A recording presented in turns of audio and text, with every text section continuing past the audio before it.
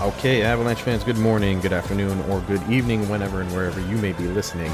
And thank you for joining the Locked On Avalanche podcast, part of the Locked On Podcast Network, your team every day.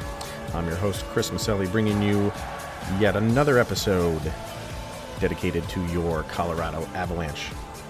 And just like yesterday, a lot to get to today, but we're going to start like we always do with getting to our social media. Follow the show, LOPN_Avalanche. On Instagram and Facebook, just search for Locked On Avalanche and send your Gmails in, or emails, or Yahoo mails, or AOL mails, or whatever mails to lockedonavalanche@gmail.com. And I'm kind of figuring out this Google Voice thing. I know some other shows have like a dedicated phone line that you can call in and kind of just leave a voicemail.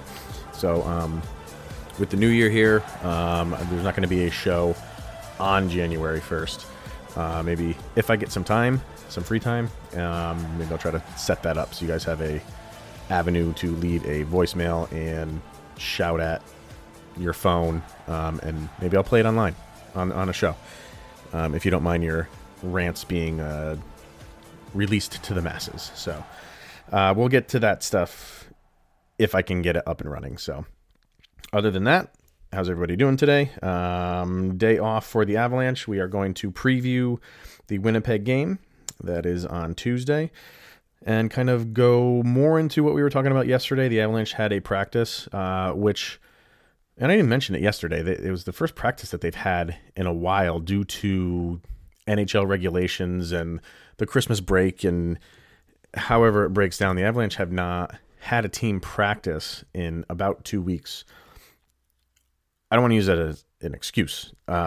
These guys are professionals. We're almost halfway through the season. You should be kind of on a good trajectory right now, and just everything should be flowing. But practices are good to shore up those things that are not going well. And power plays are one of those things. And, that's what you want to use the practice time for. And it seems like that's what they did. So we'll get to that. Kind of a first thing first, I guess. The All-Star game is what it is. Some people don't really care if they're named an All-Star. I think Ovechkin is sitting this one out. I don't know if is there penalties anymore if you don't play the All-Star game. I know that was a rule before. I didn't think it got taken out, but I think, he doesn't really care if he has to pay a fine. Obviously he has more money than probably the rest of his team combined. So players like that at that stage in his career, I'm sure he appreciates the honor, but, a player like even Nathan MacKinnon, he's still early in his career. He's going to go to all of those All-Star games that he gets awarded to, and he should. So last year, obviously 3 of the Avalanche went between the big 3 top line, with Nathan MacKinnon being injured. You better believe that he's going to be there this year, and he was nominated a captain, so he has every reason to be there. The last year, Gabe Landeskog was the voted in player. He's probably not going to make it this year. I don't think Rantanen's going to make it this year because of just the injuries. Well, they released the rosters and they're not on it. So the voted in player that's up for vote on the Avalanche is Cale Makar. And I normally wouldn't do this, but I think, we should all really go out there and vote for him. A young player like him, as young as he is and being as dominant as he is, I think it's good to award him something like that.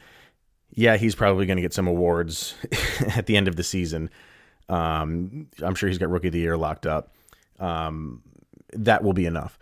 But I think, him playing in the All-Star game at his age, as young as he is, doing what he's doing, I think he's deserving of it. So if you want to see another Avalanche player in the All-Star game, and if he doesn't get in, it's just Nathan MacKinnon, which sounds and seems crazy that as well as the team is doing overall, not recently, which we talked about yesterday, but they have 50 points and we're not halfway through the season, as well as the team is doing in the standings.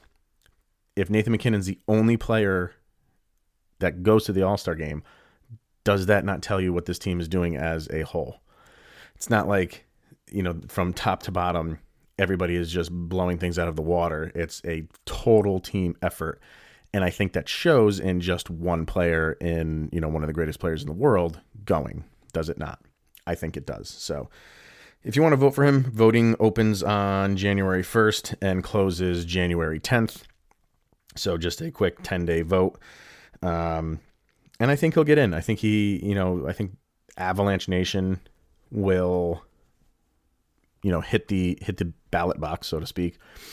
And I think there's enough buzz around him for just kind of like your, regular generic fan to know who he is, know what he's done, and vote him in. So go out there and vote for Cale Makar starting January 1st. All right. So like we said yesterday, what can the Avs do to kind of get back on track?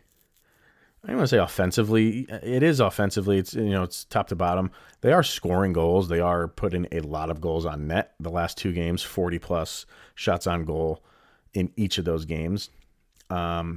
It's the power play that's killing them. And it may be just some line fatigue. And at practice today, which I said is the first practice that they've had in a little while, they really worked on the power play, which makes all the sense in the world. It's pretty terrible right now. They also changed up the lines, and we'll get to the lines in a second, but I want to play a quick clip of it. Goes from JT Compher to Mikko Rantanen back to JT Compher, and they kind of just talk briefly about the things that they worked on. So we'll play that, comment on it, and then talk about the lines that they had during their practice. Special teams especially is a place where we can improve, and those are huge swings in the game. Having that 5-on-3 last game, not capitalizing, a few power play chances we like to have back. So using the time to get the special teams right. We run some reps in the morning skate, but it's a lot different in practice. So we just tried to get our rhythm back a little bit and move the puck and find some solutions. And we haven't had a lot of practice time in the last few weeks, so make sure that we're getting some power play, penalty kill work out there today, and I thought our focus was good, and we got some good stuff done. So, yeah, like they said, working on the power play, it's kind of a no-brainer that needs to get worked on. But the thing that kind of struck me, and maybe it shouldn't come as a surprise, they're not panicking. I know that we just heard from Compher and Rantanen, but they're calm about it. They know the skill that they have. They know they're in a funk right now with their power play, and it just needs to get worked on. And from their point of view, we haven't had practices to work on it. So now that they have, and we'll see where it goes from there. Jared Bednar was also interviewed for a good amount of time, and I just pulled some quotes that he said. He said it's really, really, talking about the power play, it's really, really good in some areas and not so good in others. He didn't really expand on that, but he said we just haven't been dangerous enough on it, and that I agree with completely. They have the talent. They're moving the puck well. They're possessing the puck for a good amount of time. They're getting a good shot on net. It's just not completed with, being a goal as the completion. It's just not coming to that ending for them. And I think it'll come. It's just like we said with Val Nichushkin in the beginning of the season, playing very, very well. Just it wasn't going to the net for him. And now that's extrapolated to the entire team when it comes to the power play. So I think it'll get better. We'll go into the Winnipeg game, the preview of it later, and kind of see where they're at with their penalty kill. And I can't remember, what was the game that they just played where I kind of said on the air, maybe they'll, maybe they'll get back on track because they were playing, it was Minnesota. They're not very good in the penalty kill, and they went 0 for 3 against them. So at practice today, they did what we kind of hoped that they would do and shake up some lines. Now, these are just practice line combinations. Anything can happen for the Winnipeg game, but they switched some stuff up. So first line was Landeskog, Nathan MacKinnon, and Jonas Donskoy, which is a little bit of a surprise for me. Second line is Burakovsky, Kadri, and Rantanen. Third line, Nichushkin, Kamenev, and Calvert. Fourth line, Nieto, Jost, and Compher. On your defense, your first pairing is Zadorov and Girard. Second is Cole and Johnson. third is Graves and Makar. And I have to think they got Makar on the third defensive unit just to kind of get him back into the swing of things, because he's way too talented to be on the third line or the third defensive pairing with Graves. Ian Cole's been playing fantastic. Sam Girard has been struggling. There's going to be some shake up there. I just think Bednar is comfortable doing this for now and kind of getting Cale Makar's legs back under him. But after this game, that's it. We can't keep doing this. Well, let's get them their legs for an extended amount of time. You got like 3 games, and then we got to get back into the swing of things. I don't know how I feel about the Donskoy being on the first line. What I would do, and this is me, and this is me just being a fan. Obviously, McKinnon's going to be on your first line. I would keep Landeskog and Rantanen together. I thought McKinnon and Burakovsky played exceptionally well together. And then who do you bring up from there? That's the difficult part. I still like that McKinnon, Burakovsky, and Calvert line. I just thought they played so well together. And you saw results from it, so put them back together. Then you would have Landeskog, Rantanen. I know, and then if you put Kadri in that, then you got, Landeskog and Kadri. Kadri would move over to a winger. And then you'd have Burakovsky, Nichushkin, maybe Comfer on the third line. And then Kamenev, Nieto, and Jost on a fourth line. That would be my pairing. But I don't have a problem with this. I think in a perfect world, a Nieto, Jost, Comfer should be the most dominant fourth line in the league. And like I said yesterday, just the way Jost and Comfer have been playing, it's not working out for them. Comfer used to be a solid second line guy. You could rely on him. And I just don't know where it's gone for him. So it's kind of, he's been demoted more or less to the fourth line, and so has Jost. But if those guys can get things going, Nieto's been playing. He plays well. He's a solid piece to this puzzle, and Jost and Comfer can be too. But if they can turn it around, that fourth line, I would love to have that fourth line. And if they're performing well, all bets are off for me on that. That they got to turn it around. I'm just looking at those names and I'm like, they should be so much better than they are on that fourth line, but it's just for whatever reason those two guys specifically seem to be in a funk. So talked about the defense, and then the goaltenders we talked about yesterday. I'm fine with either one going right now. I guess for practice, Barberio and Belmar did not practice, so that's why you don't see them listed in those lines. You get those guys back, especially Belmar, and that only helps these line combinations. So that's why I say this is just practice. I'm sure he did it just to see where they are with these lines and how they're gelling. We'll see what the final say is at puck drop against Winnipeg. One thing that they also did do, and I think this is a decision you have to make. You're going to be pushing his limits, but he's up for the task. From what I understand, Nathan McKinnon will be double shifting power plays. Something's got to give. So putting him out there for extended amount of times on the power play, I'm sure he's more than happy with it because he'll be getting more scoring opportunities. But maybe it can kickstart two lines, because that first line looks really, really good. Just haven't been able to score. And then when that second line comes in, you can see the skill level drop off from that first line to the second line. First line, they are moving, and it's just like a well-oiled machine. And second line on the power play is just, we hope we get something on net. So getting him involved with two lines in the power play, it can only help. So they got to practice in.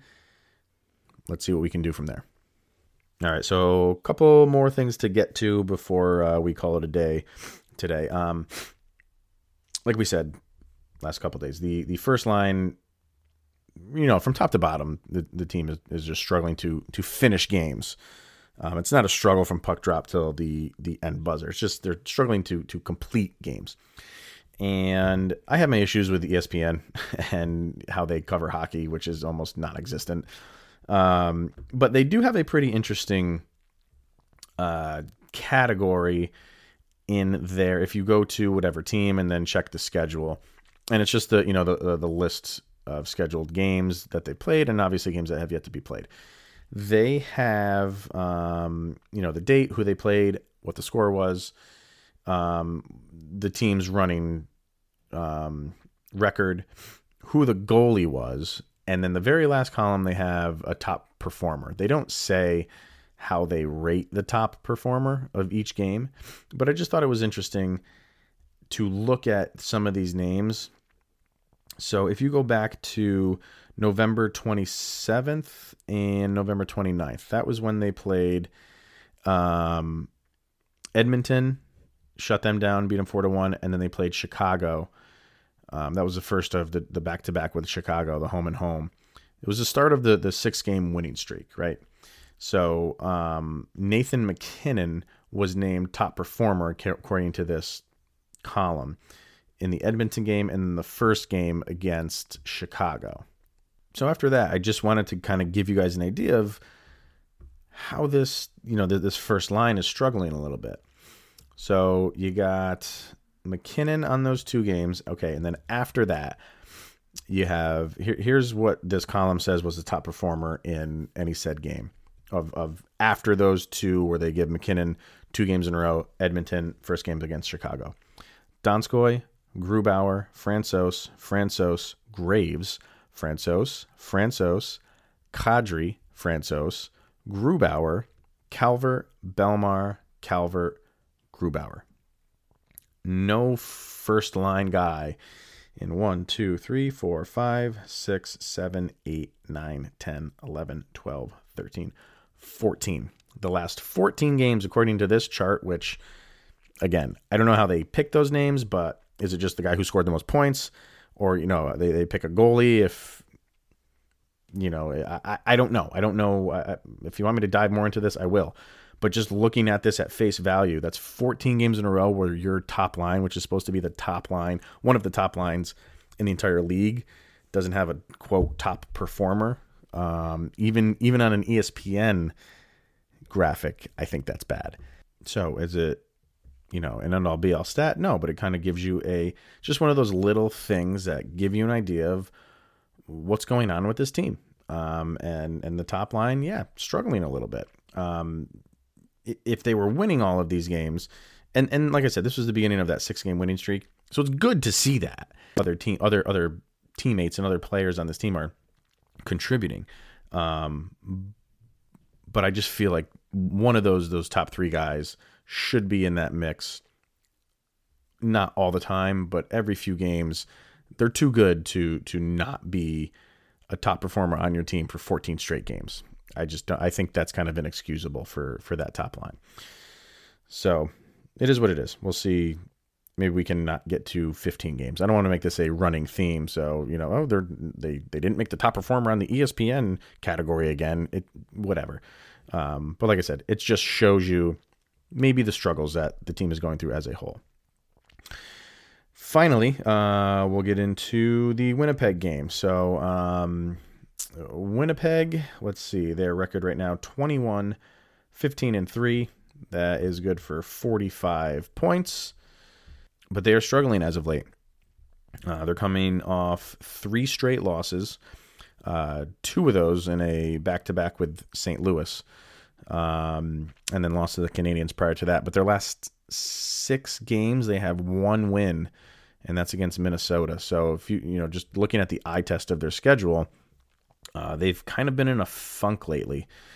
So maybe they're catching Winnipeg at a downturn. But even having said that, like I said, they're 45 points, so they're not out of it by any stretch of the imagination. In terms of team stats, Mark Scheifele leads them with 40 points, 17 goals, 23 assists. He leads them in all those categories.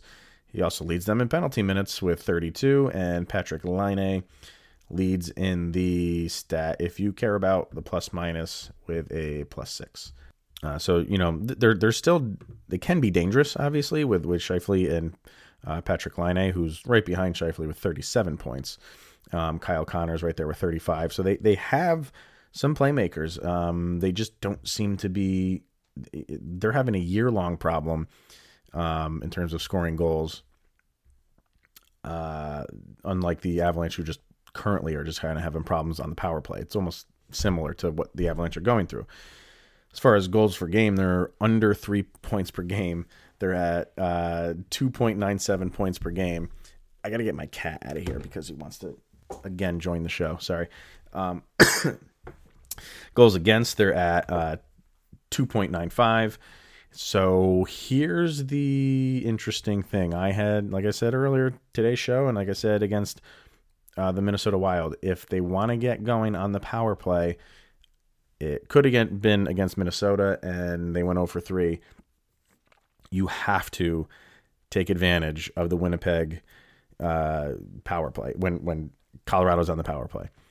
Winnipeg is tied for dead last with Detroit at 72.3% in penalty killing. So here's your chance. This is set up for Colorado to succeed and get back on a power play juggernaut run. And it's right now. So can they do it? Now is the time. And Minnesota, they're not far. What's Minnesota? 78.1. Excuse me. That's 6 percentage points lower than Minnesota. You have to take advantage of what the Winnipeg penalty kill is like, which is not much. If you're tied with Detroit for dead last, exactly 72.3% for both those teams, here's your chance, Colorado. You worked on it all day in practice, knowing full well that this team struggles in penalty killing. So here's your opportunity to take advantage of it. So we'll see if they can do that. We will summarize this game for Thursday's show. There will be no show on Wednesday because of the New Year. So Happy New Year, everybody. Enjoy the Winnipeg game. And like I said in yesterday's show, let's hope when the calendar turns this year, we are taking off and flying high and not going the other way like we did last year. But that was last year. This is this year. New team. Everything is looking good. Let's not panic. And right now, this is, I think, a good time you're hitting this Winnipeg team when they're down a little bit, but they're going to be fighting for their lives because they've lost their last 3 games. But keep your foot on their throat and score on that power play, and let's get to 52 points. So that's it for today, guys. Happy New Year, and here's Joby. Go, Abs, go!